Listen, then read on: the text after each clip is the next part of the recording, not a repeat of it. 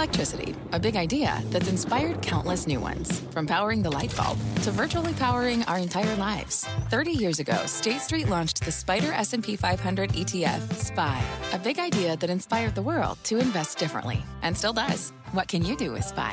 Before investing, consider the fund's investment objectives, risks, charges, and expenses. Visit ssga.com for a prospectus containing this and other information. Read it carefully before investing. SPY is subject to risks similar to those of stocks. All ETFs are subject to risk, including possible loss of principal. Alps Distributors, Inc. Distributor. Fast Money starts right now. Live from the NASDAQ market site overlooking New York City's Times Square. I'm Melissa Lee. Our traders on the desk are Pete Najarian, Karen Feinerman, Brian Kelly, and Guy Adami. Tonight on Fast, Mr. Zuckerberg goes to Washington. The CEO getting ready to face the heat from Congress. Tomorrow and Wednesday, we'll tell you what it means for the stock. Plus, the crypto crush rages on. But if you're getting wrecked, don't worry. Brian Kelly's got the one coin he thinks is going to break out. But first, we start off with a stormy session for the market. The Dow surging more than 400 points to the highs before selling off hard into the close. This as it was revealed that the FBI raided the office and hotel room of Trump's longtime lawyer, Michael Cohen. For more on this developing story, let's get straight to Eamon Javers in D.C. for the details. Eamon. Yeah, hi, Melissa. I asked Sarah Huckabee Sanders, the White House press secretary, about this. She said the White House is not going to have any comment at any point soon here on these search warrants executed by federal law enforcement officials on Michael Cohen, the president's personal attorney. But we do have a statement now from Michael Cohen's own attorney, who's calling into question some of the tactics here used by the FBI and federal law enforcement, saying the decision by the U.S. Attorney's Office in New York to conduct their investigation using search warrants is completely inappropriate and unnecessary. It resulted in the unnecessary seizure of protected attorney-client communications between a lawyer and his clients. Now, we don't know the extent of this raid, exactly what materials the FBI agents gathered, or even what exactly it was they were looking for, but you can presume that a raid of this magnitude would not have been signed off on unless law enforcement officials were confident that they were hot on the trail of something significant. The question is, what is that, and how effective will these arguments be by the Cohen attorney and Cohen's legal team that this is attorney-client privilege material between Michael Cohen and the President of the United States, Donald Trump? So all of that to be sorted out. We're just in the first hours of this story here, and we'll wait for some more information as the evening goes on, Melissa. But right now, we do know that those search warrants were executed at Michael Cohen's office, and we do know that his attorney is saying that some of the material gathered was inappropriate, Melissa. Is it presumed, Eamon, that this all is in connection with the investigation into Russia, or perhaps that other charges or other allegations may have emerged? Well, we don't know. I mean, what we know is that it's been reported that this is a referral from the special counsel's office. Robert Mueller's office referred this to New York authorities, who then took the steps that we saw unfolding this afternoon. What we don't know is what exactly is at the heart of all of this, whether this is something that was key to Mueller's investigation or some other matter that they came across during the course of their investigation and said, you know what, this bears some looking into. We've got to refer it to federal authorities in New York. All right, Eamon, thank you. Eamon Javers, I'm sure he'll be on top of the story as evening progresses. So as the drama in D.C. seems to be reaching a fever pitch, will the chaos derail stocks? And we saw the reaction intraday, Guy, to this development. Well, it derailed them today, and I think your question hit at the heart of it. I don't think the market cares necessarily about President Trump's relationship with Ms. Daniels. I don't think that has anything to do with it. But I think what the market is concerned about, does this give President Trump the ammunition, or does it put him over the edge in terms of what he'll do with Mr. Mueller? If he fires Mr. Mueller, I think that's what the market's reacting to. I have no idea if that's under consideration, but to me, that's what the market reacted to today. Market, by the way, on Friday, and we discussed this, held very critical levels. Had a miserable day Friday, but it held exactly where it needed to technically. And today, the follow-through was outstanding. And we'll be talking about that right now, but for this. So what does it mean? It means, to me, there's still the key level in the S&P is 2580, and we'll see if we protect it tomorrow. I agree. I mean, this could be something really big. We don't know. Right. But one thing to me that was interesting, even earlier in the day, before any of this happened, before we saw this, the market was up a lot, the VIX was still very high, I thought. It really came in very little, and I sort of wondered, why is that? Is it just because we've had such volatile sessions?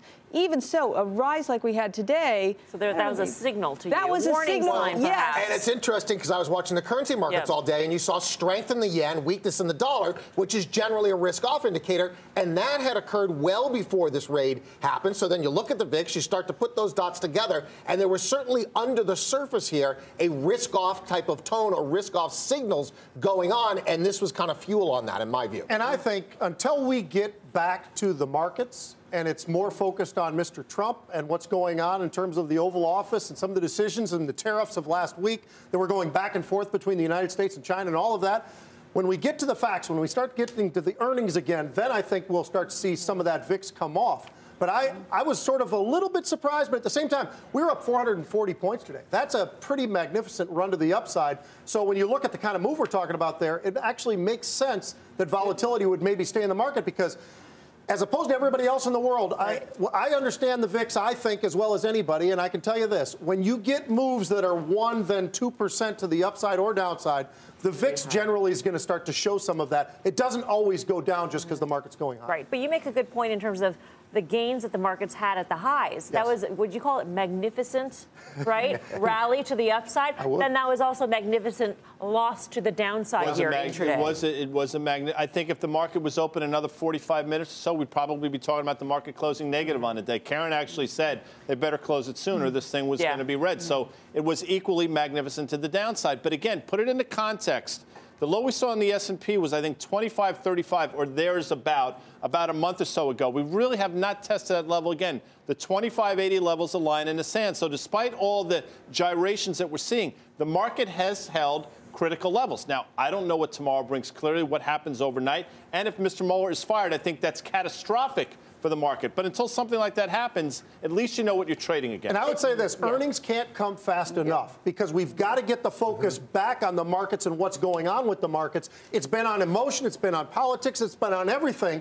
But it's not really been about the fundamentals of what we see within the markets going on right now. The earnings season, I think, is going to be something where if the growth is anywhere close to what people are estimating it to be, that should be a pretty impressive quarter we're going to start to see. It'll be interesting because President Xi is going to be speaking at a forum tonight, the Boao Forum. And this, correct me if I'm wrong, I think it's the first time that he is actually responding to what has gone on in terms of the tit for tat, et cetera, in public. Right. And so we'll see what happens. And, you know, there were some reports today that perhaps China wasn't going to buy U.S. treasuries. And, of course, this is all just posturing ahead of this. But or that they have stopped. There is a report that they've actually already stopped. And the devalue of the yuan story. And that's really the release valve here, right? It's hard for them to stop buying treasuries. I would discount that report. The release valve is the devaluation of the currency. That's kind of the nuclear option for them. And we'll see if he hints at it tonight. That could roil the currency markets, which then again, I think that volatility goes into the U.S. equity quickly, market. The last time we saw that in a meaningful way was August of 2015. And by February of 2016, the S&P had traded down to 1810. Not suggesting, but just for context in terms of what it means to the market. All right. For more on what all the drama out of D.C. could mean for the markets, let's bring in Jonathan Golub, the chief U.S. equity strategist at Credit Suisse. Jonathan, good to have you with us. Good to be here. Is earnings season going to be the magic bullet for the markets? I hope it's going to be the magic bullet, and I hope we don't talk about trade anymore. But I do know one thing. This is going to be a really, really strong earnings season. It's going to be a bit confusing because of all this tax stuff. But I think not only is it going to be big in terms of growth, but the beats, I think, are going to be much larger than normal. Okay, so we sort of know that Q1 is going to be a very good quarter. Right. Are you as confident about Q2 or the outlook given the uncertainties that we are seeing in the markets? Yeah, I mean, if you look at what analysts' estimates are, they're for somewhere between 17 and 20% upside for this year versus last. And even if you strip out, 7% benefit from taxes, analysts, and so this is not the Credit Suisse view, but the broad market view, something like 13%, 13% upside ex taxes in year 9 of a cycle. I mean, it's unbelievably strong. This quarter, every single sector is supposed to deliver pretty solid revenue growth, not a single quarter with down revenue growth. And the beats of the early reporters, these are companies that are off cycle, are coming in at something like 8 or 9%, which is very, very strong. So you're talking about a very strong fundamental background. We just spent the last few minutes talking about externalities, talking about tariffs that may or may not happen, talk about investigations that may or may not be coming to a fruition or something like that. If we get a headline that and the market's down, the S&P down 30 handles, is that a massive buying opportunity going into earnings? I think it has to. I mean, right now everybody talks about the market being expensive. But the market's at like a 16 multiple on a forward basis. The market was at 18.5 in January. So the market is on sale. And if you smack this thing down any further, especially tech stocks, I mean, they're on sale when you consider the fundamentals. unless something really goes wrong with these names, you got to want to buy them. Let me ask you, what are you thinking about for the Fed's moves this year and how that's going to affect the market? Are you 3, 4? You know, the official move, official read from Credit Suisse is that we're going to have 4 this year. And I think the view is that wage inflation is ultimately a problem.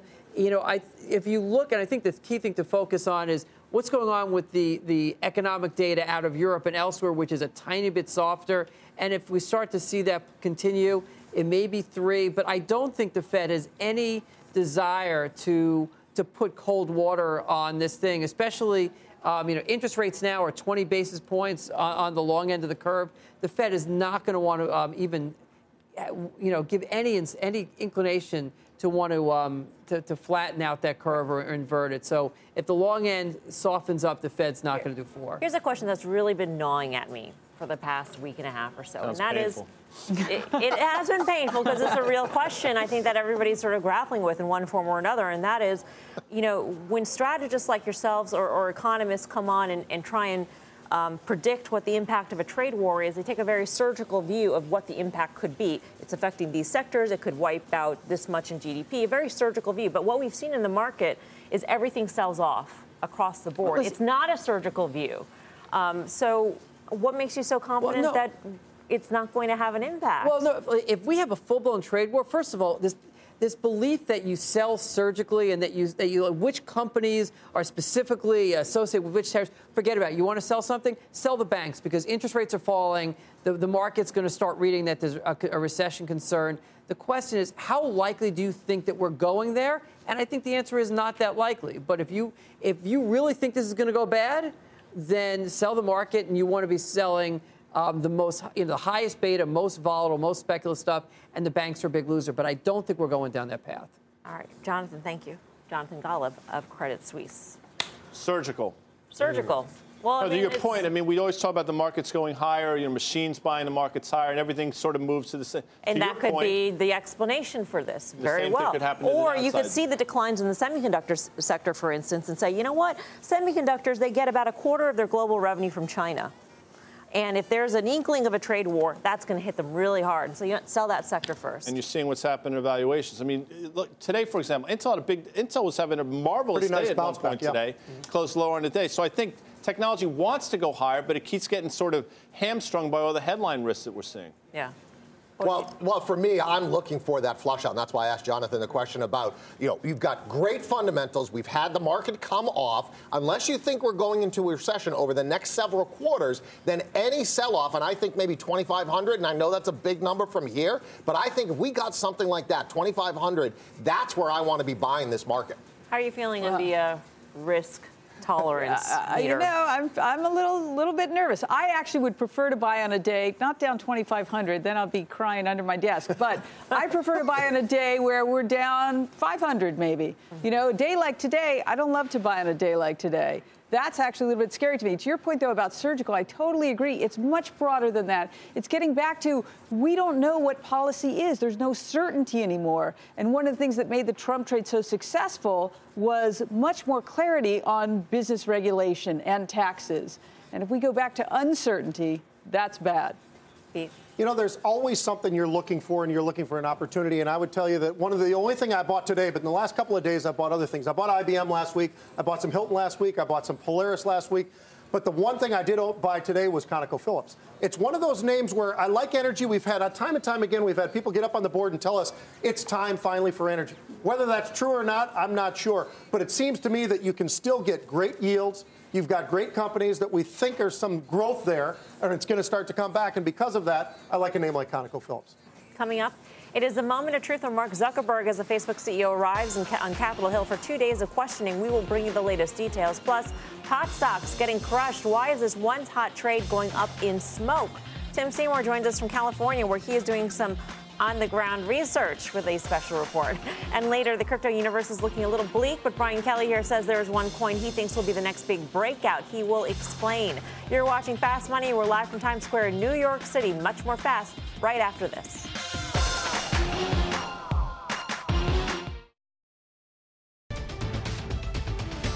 Welcome back to Fast Money. We've got breaking news on Verifone. Kate Rogers is in the newsroom with the details. Kate. Hi, Melissa. That's right. The payments company soaring up over 50%. This on news that it's going to be acquired by a group led by PE firm Francisco Partners. The deal's worth $3.4 billion or $23.04 per share in cash. That represents a 54% premium to Verifone's closing price for the day. The deal is all cash once again, $3.4 billion, and the stock, as you can see, is up by more than 51% right now. Back over to you, Melissa. All right, Kate, thank you. Kate Rogers. Let's go to Karen. You used to own this stock way back when. I used to be short this stock. Oh, short this stock. That's way right. Way back when. I haven't looked at it in a while. I mean, I like the payment space. They do, if you go to various retailers, you may very well use a Verifone machine or taxi cabs. It's interesting. Private equity, that's interesting. I guess for names that would be up on the heels of that would be Ingenico, which is French, but maybe like something like an NCR, which also has that kind of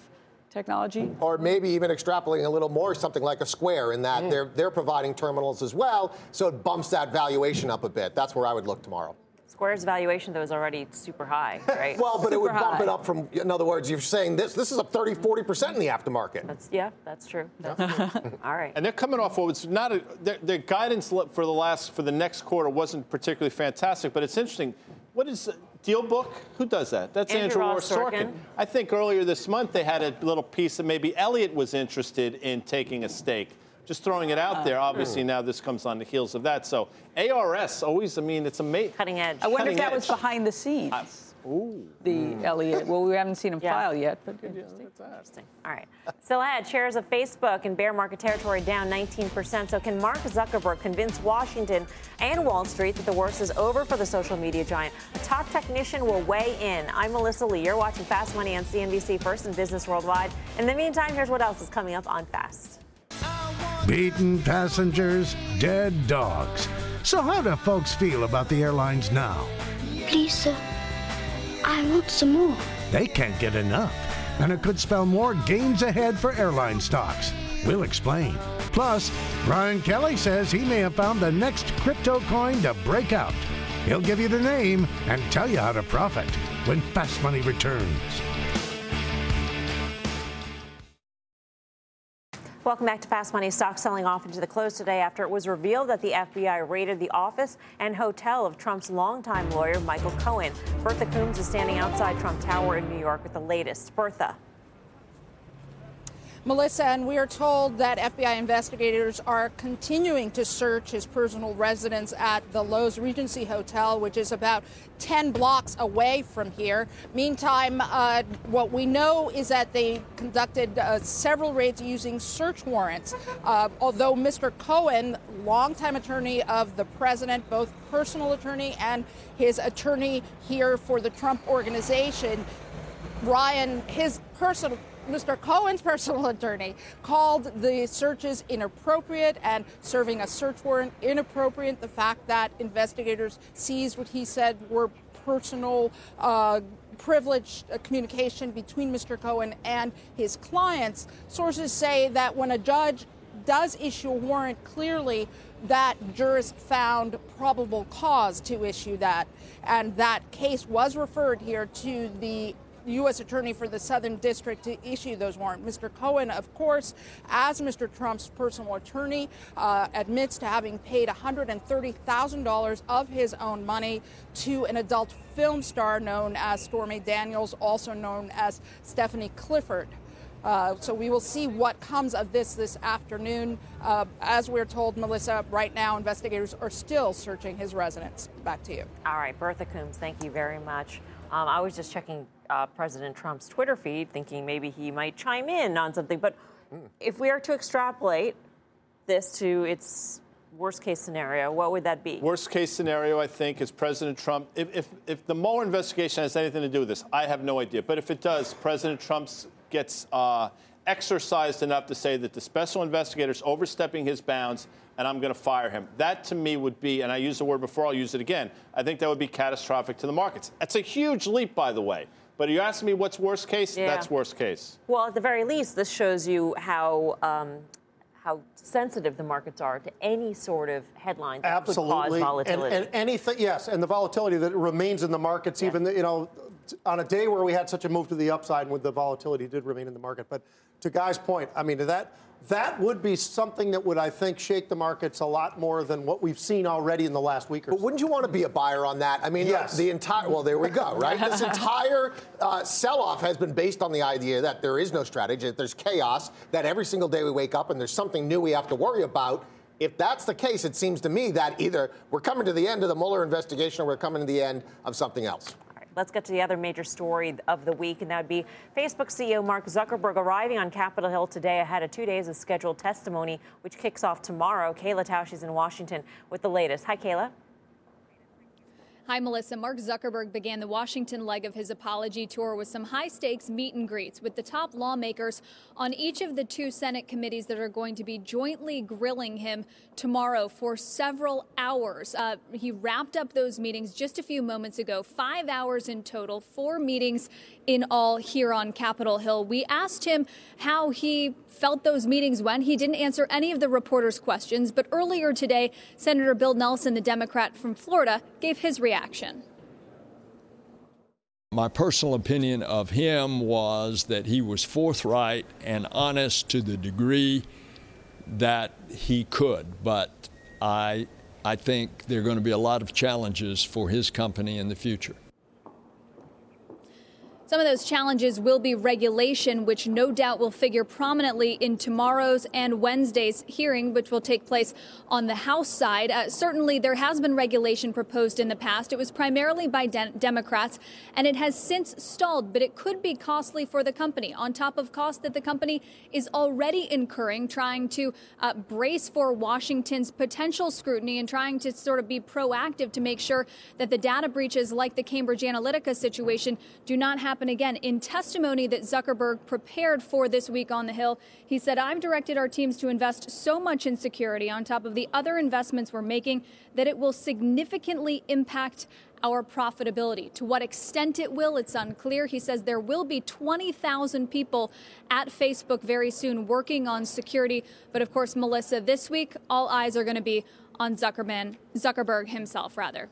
Absolutely. Kayla, thank you. Kayla Tausche. And it is Facebook's judgment day, as Zuckerberg's testimony over the next 2 days could prove to be the ultimate moment of truth for the social media giant. Wall Street will be clinging to Zuckerberg's every word. And with Facebook shares near bear market territory, down 19% from 52-week highs, and more privacy concerns piling up, will Zuckerberg be able to convince shareholders that the worst is behind the embattled social media giant and ultimately save Facebook?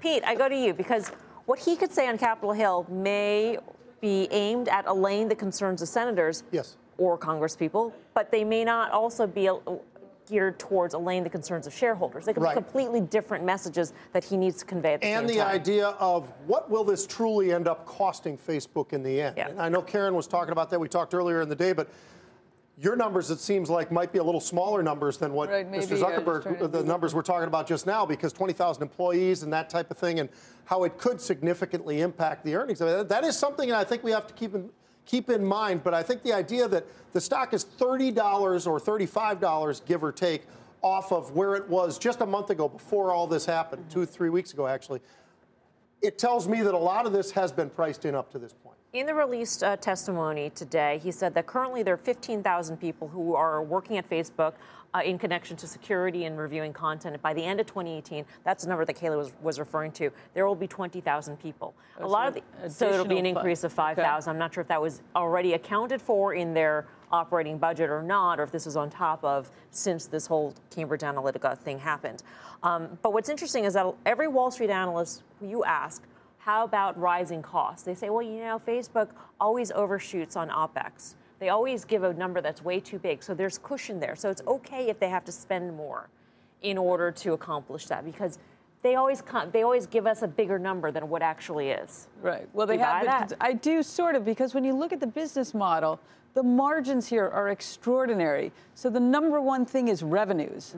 Revenues so outweigh anything on the cost side. So really the question is, what happens to the revenues, to me, not nearly as much as what happens to the costs. Yeah, I mean, they can hire as many security people as they want, but if you've lost the trust of your consumer, the person who's using it, then the data that they have may not be as valuable as it was before this. People may not want to give that up. There may not be as many people. So I agree. It's not about expenses. It's about revenue.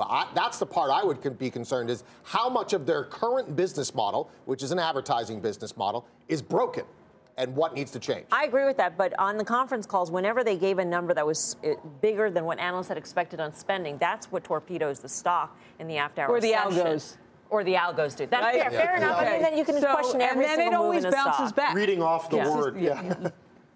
Your question to Pete, real quick, I thought it hit the nail on the head. I think the happier people in Washington are by his testimony, in some ways, the worse could be for the stock. Yeah. Our next guest called the Facebook breakdown even before the big data scandal broke. It's been in this well-defined channel, and we've really broken down often after breaking below a channel and then throwing back to the top of the channel as it's done, it typically hits its head and then does that. I'm a seller of Facebook here. If you're long and got great gains, take your money off the table. What a call. And Chartmaster Carter Worth of Cornerstone Macro says to brace for even more pain ahead for Facebook. Hey, Carter. Hi there. Well, you're kind to remember a good one. I've got my duds, plenty of them, but thank you. Let's figure it out from here. I thought we'd just look at all serious drawdowns in Facebook since it IPO'd. In fact, if your first day in life is right away a stumble, that's usually trouble. It IPO'd on the 18th of May, 2012, and out of the gate dropped 43%. Rallied back about 30% and did it again, another 48%. These are all peak-to-trough drawdowns of 20% or more. You can see in 13, again in 13. Let's keep going just to put this current one in perspective. So here is our current sell-off, 24%. The issue is it finished? They typically are sort of 5 to 10 weeks. This has been 8. Let's look at a few charts and try to figure it out together. Here is the chart of Facebook since its IPO. The lines draw themselves.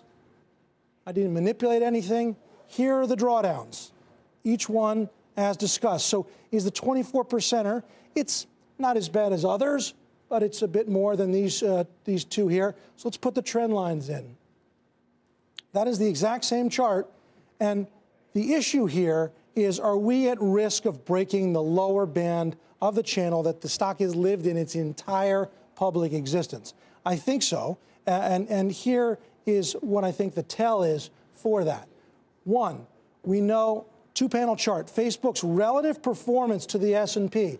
Even as the stock was going higher, its relative performance, stock higher, its relative performance started to stall, and now it has broken trend. Let's do Facebook to consumer discretionary. Same circumstance. Even as the stock went higher, its relative performance stalled and now is broken trend. One more. And this is now Facebook compared to tech sector. Same circumstance, same stall in relative, same break to the downside. Is that the case for all tech? No, tech, in fact, and we'll end with this chart, this is tech. So here's tech on the top relative to S&P. Not only has tech stayed in an uptrend, its relative performance has stayed in an uptrend. Facebook's problems are idiosyncratic. I think it's highly unlikely that this is a dip to be bought. In fact, I would suggest there's more downside. Carter, come on over. Well, thank you. Wow. Ryan's going to bring the chair. I mean, he had such a great call, right, on Facebook the first time around. We've got to have him back here at the desk. It's the pinnacle. He's the pinnacle, implying that he is the best. Zenith. Okay, all right. Okay, so if it does break that lower band in that channel in which it's existed for its entire public life, yes, what's the next stop? So hard to know. I was just sort of running some numbers. Let's say it's a 30%er, which would be not as bad as some of the 40%ers, but a little bit more than the current. The stock's at 157.93 today. That would take us down to about 135. I think that's that's another 10 to 12% from here. I think that's a very reasonable expectation. A reasonable expectation is another 10 to 12% drawdown in Facebook from where we are right now. That's my hunch. The longer it lives in that channel, is it the more likely that it will do what? Does it increase the odds of it behaving in a certain way? Well, that's right. So things can exist in channels, both downtrends and uptrends. Think about horrible stocks that for years, in fact. The issue here is the day-to-day performance. It's not attracting capital, right? There are a lot of stocks that have bounced. People have decided maybe it's time to put money. It's just heavy. And then there's this. Forget about everything I've just said. If you're in the stock and you were hurt, the psychology of being hurt is that there's a lot of money above, right? People that are trapped who, if given the chance, would love to say, wait a minute, I should reduce. So there's overhead supply, interested sellers above. Right. So is all of this independent of what happens to the market at large? Because well, I suppose, because if you think about it, remember, the stock kept going. The market peaked on Friday to the 26th of January. Facebook's high wasn't until the 1st of February, right? So it had a little more to it. And its low, of course, is very recent. This is very specific, I think, to Facebook. And if there's a general market sell-off that continues, you have to assume Facebook will participate. If there's a rally, is Facebook going to participate? I would think less so. Carter, if this is something bigger, it's breaking out of a channel that it has for its whole life as a public company. If this is something bigger, there's not only just the 30% downside, but there's a time frame. What kind of time frame would you expect on this? Right. Well, we know if you look at all holdings lists, it's one of the more popular things in retail accounts as well as things. There's been very little selling. That's the frank reality of it, right? There are plenty of people. So it would be long lasting. It's not weeks, it's months and months, in principle, if a break occurs. How about the overall markets? What do you make of today's reversal? Well, again, I think the key to this is that there's an adage from the 1930s and 40s. Sharp indecision is resolved sharply. There's a huge debate going on between those who think there's an opportunity to get long here and those who are worried about cyclical tops. Volatility occurs at market bottoms and market tops. We'll be highly curious if this is a market bottom. Which implies, of course, sharp indecision is resolved sharply. It's nice. So Carter Braxton Worth. Are you predicting a sell-off? We've had a nice one. Are we something even deeper and more violent than what we have? I would think we should be grinding lower. Industrials have rolled, certain financials have rolled. It doesn't mean everything's bad, but this is not the kind of environment that encourages new money to embrace equities. So if we see a bounce, let's say on the Dow up 700 points tomorrow or something, you say fade it. That's fake. I think you fade it, just as almost every bounce has been faded. Okay. Carter, Thanks, thank you. Carter Braxton Worth of Cornerstone Macro. You agree with that assessment? We had a Wednesday, it's probably about a month or so ago. You asked that question. Is it a buy the dip market like it's been, or is it a sell? And even Petey said, you know what, now you're selling. And Karen on that Wednesday said, and I mentioned this last week, it's the most concerned she's been in quite some time. So CBW is probably onto something. Again, for emphasis, 2580 is the line in the sand in the S&P. Still ahead, Bitcoin traders have gotten wrecked this year as the major cryptocurrencies crash. But Brian Kelly here says there's one under-the-radar coin that could be going to the moon. He'll tell us what that is. Plus, it's been a year filled with PR nightmare after PR nightmare for the major airlines as videos of dragged-out passengers, like the infamous one you see on your screen, have gone viral. But despite all the chaos, airline sentiment is soaring. We'll tell you what that means for the stocks. Much more Fast Money right after this.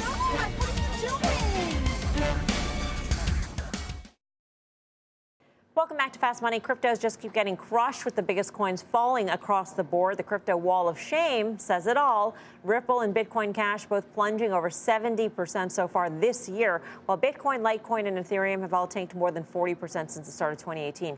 But despite this crypto crush, BK says there is one coin that's not only poised for a breakout, but it could be a threat to one big cryptocurrency in particular. Time to find out what coin that is with a crypto class.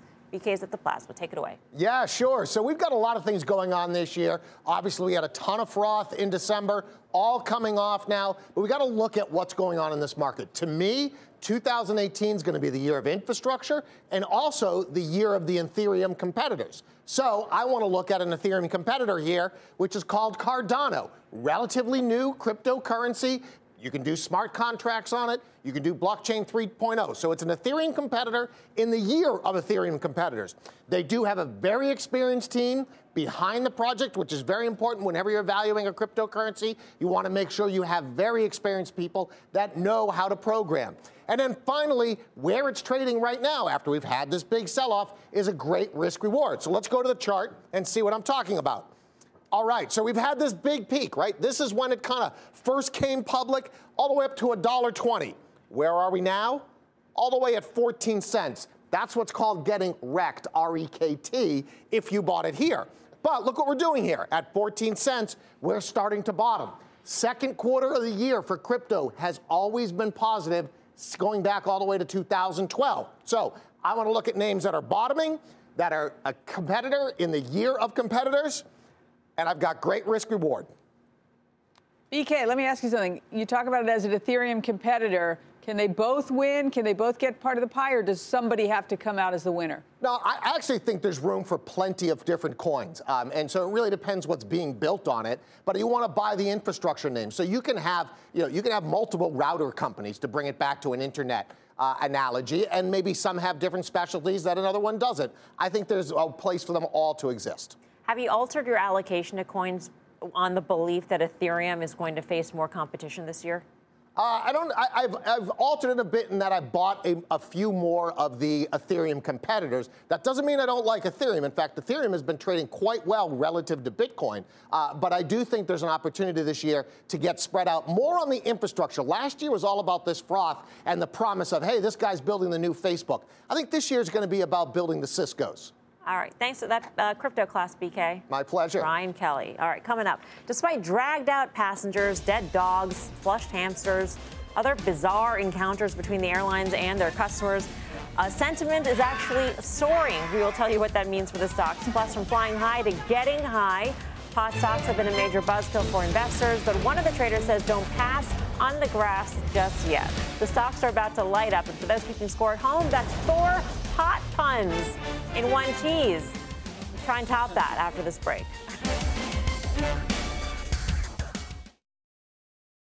Welcome back to Fast Money. It's been exactly 1 year since the now infamous video of the removed passenger on a United flight went viral. Since then, there's been a series of bizarre mishaps, if you can call them even bizarre, between airlines and their customers, involving anything from peacocks to lost dogs, dead dogs, toddlers. But despite all this, sentiment is actually booming. Phil LeBeau's in Chicago with more on this. Phil. And Melissa, keep in mind that what we're talking about is 2017 data here. So a lot of these complaints about dogs being lost or dying in flight, all of that data will be in the 2018 report. But when you look at 2017, the Dr. Dow incident with United Airlines actually sparked a wave of other clashes between flight attendants or flight crews or security crews and passengers. Ultimately, the industry said, we've got to change our procedures when it comes to bumpings. And then we saw the number of bumpings, people who were involuntarily denied boarding a plane, it fell to a record low. And that's one factor behind 2017 having a record high in terms of airline service. And I know a lot of people will say, what? After last year, they had a record high?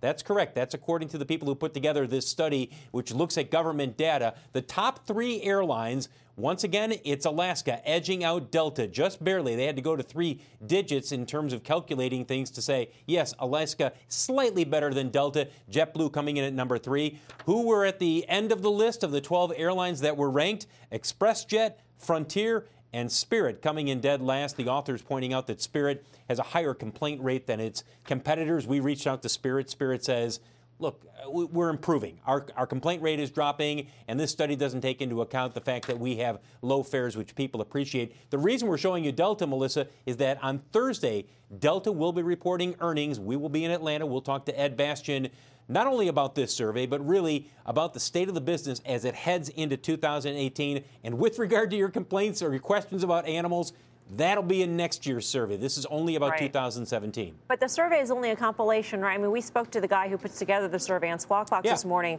a compilation of complaints that go into the Department of Transportation, which seems like a strange, right? I mean, if you're a passenger, I'm not going to call the Department of Transportation to complain about a United flight or a JetBlue flight or whatnot. You are right about that, in that increasingly people will just go to social media and they'll say, hey, something bad has happened. I got bumped, or I'm getting rerouted and it's not right. There has to be a better third party in order to grab all of those tweets, those complaints, and to put them together. Because right now it's more anecdotal than anything else. Yeah. All right. Phil, thank you. Phil LeBeau in Chicago for us. Pete, where do you go on airlines? Well, Warren Buffett's in several airlines, and I think the one that's the most interesting to me is the one that kind of gets thrown off. None of those charts showed Southwest in there, right? right? I mean, we saw Alaska, we see Delta, we see United, we see all this different stuff. We see the bad end as well. Do you mention that because you think Warren Buffett might acquire Southwest? Yes, okay. I actually do. Yeah. I mean, he's put out there that that's even a possibility. So as a stock or the company? As a company. No, he's already positioned in multiple airlines right now. I love Delta still. I still think they're well run. I think they miss Richard Anderson, but I think Southwest is a pretty interesting play. Are you still fully in airlines? I'm in Delta and I'm in American. I switched out of United. I mean, it's interesting. When you think about it, they fly 500,000 passengers a day, right, Delta? So you get 8 complaints. That sounds like a lot, pretty but minimal. Yeah. I mean, that's well, if you don't come off the plane bruised, you're going to tell the survey you're going to be getting 10. Hey, pretty good. 10. This is fantastic. Best thing ever. When you condition people, you see those videos over and over again. You're like, I'm happy to be alive. On your feet, you're like, oh my God, this is a home run.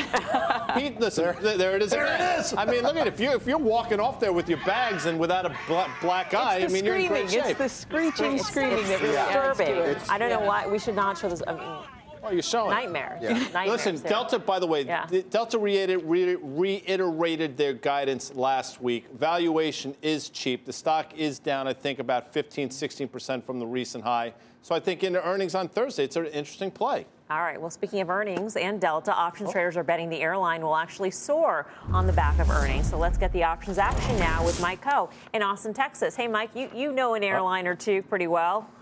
All too well, I think. United more than Delta, but actually, in line with the guys on the desk there, Delta is liked a lot by the options traders. We saw about 3-to-1 calls over put volume, and they're expecting about a 4% move. And where we saw the most activity was the June 52.5 calls, about 1,850 of those traded for 3.25. So those are bullish bets that Delta will be up about 5% by June expiration, or just a little over 2 months from now. All right, Mike, thanks for that. Mike Coe in Austin, Texas. For more options action, check out the full show. That's Friday, 5:30 p.m. Eastern Time. Still ahead, pot stocks taking a big hit. Even I know that this is a pot joke. The once high flyers suddenly going up in smoke, falling double digits in the last month. We'll tell you what's behind that move. Much more fast right after this. Welcome back to Fast Money. Did the pot stocks get too high for their own good? Check out the performance of the major marijuana names over the past month. This after a major run-up. So is the pot trade going up in smoke? Our token cannabis capitalist, Tim Seymour, joins us now from Los Angeles. Let's get them all in, Mel. Let's get these out of the way. Oh, I get it. Oh, I get token. Let's get them out of the way. Okay. All right. I understand now. Okay. So what is the sentiment at this conference? Well, first of all, Cowen's putting on a showcase event. It's about real thoughts, real opportunities in a very real industry. In fact, if anything, the dynamics here for the companies, which is, taking the long view on an industry that's probably $200 billion right now globally. And again, people talk about sales in the U.S. and Canada. It's a global industry. That does not, well, that encompasses medical. There's a medical equity component. There's a wellness component. I think there's a hardware component. There's a lifestyle component. So the people that are gathered at this event, it's a showcase event. At one panel, you had over 40, maybe 50% of the investable market cap in Canada up on a podium talking about their long plans, their plans for taking market share, for strategic partnerships with people like Constellation Brands and other global players in the alcohol or tobacco industries or wellness industries that want to be a part of this. So I get while equities have suffered, valuations you can attack clearly if you want to look at traditional investment metrics. This industry, much like crypto, you talked about this 2 blocks earlier, the prices right now that are pulling back are not necessarily invalidating the proof of concept. There's no question about that. Where have you been on your weed trade? I mean, you were in on this pretty early in a couple of names. Yeah, well, look, I think if 4 of the biggest companies that were there today, and I believe I hear a sound of something in the background there. Can't claim to know what that is, but if you look at Afria, if you look at MedRelief, if you look at Canopy, if you look at Kronos, those are all speaking today. Those are global companies. Those are companies that have pulled back, but people who are looking at these multiples on a trailing 12 months basis are not looking at major investments they've made in production, in doing business in Germany in the medical marijuana markets, and establishing a global brand. This is a classic CPG story. So just to be clear on that, this is a very sophisticated, high-tech, mature, complicated consumer business, I should say, that replicates the mature ones. It's still in its infancy, but some of the traditional guys from that world very much involved here. All right, Tim, great to see you. Great Enjoy to see the you conference. Too, Thank you. See you Jim later. Seymour. I'll see you back here. All right. Anybody venturing into this space? Interested in this space? Could this displace interest in alcohol stocks? Spirits, pharmaceuticals, cosmetics. It's going to be extraordinarily disruptive. Tim is onto something. And I actually think the Cowen has a note out on that this actually could take some earnings from Budweiser, from the Constellation brands. That's why they're looking into it. And if you think about after Prohibition, where were the empires built? They were built in the alcohol trade. So if you're looking for something that's maybe not as risky as Bitcoin, this is the next one. All right, up next, final trade. Time for the final trade. Pete. Mel, you know I love technology. IBM. Karen. Yes, we got bank earnings later this week. I like Citibank. Beeks. Love Pete's IBM, but I like the shiny metal a little better. GLD, buy that one. Big fast money fan David Roy in the hospital. Not feeling well, watching the show. Feel better. Las Vegas Sands, LVS. That'll get you done. Get well. All right, Mad Money with Jim Cramer starts right now.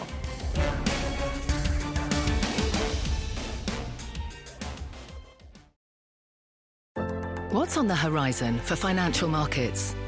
At PGIM, it's a question that over 1,400 investment professionals relentlessly research in pursuit of your long-term goals.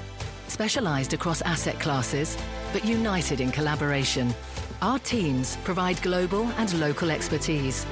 Our investments shape tomorrow, today. Pursue your tomorrow with PGIM, a leading global asset manager.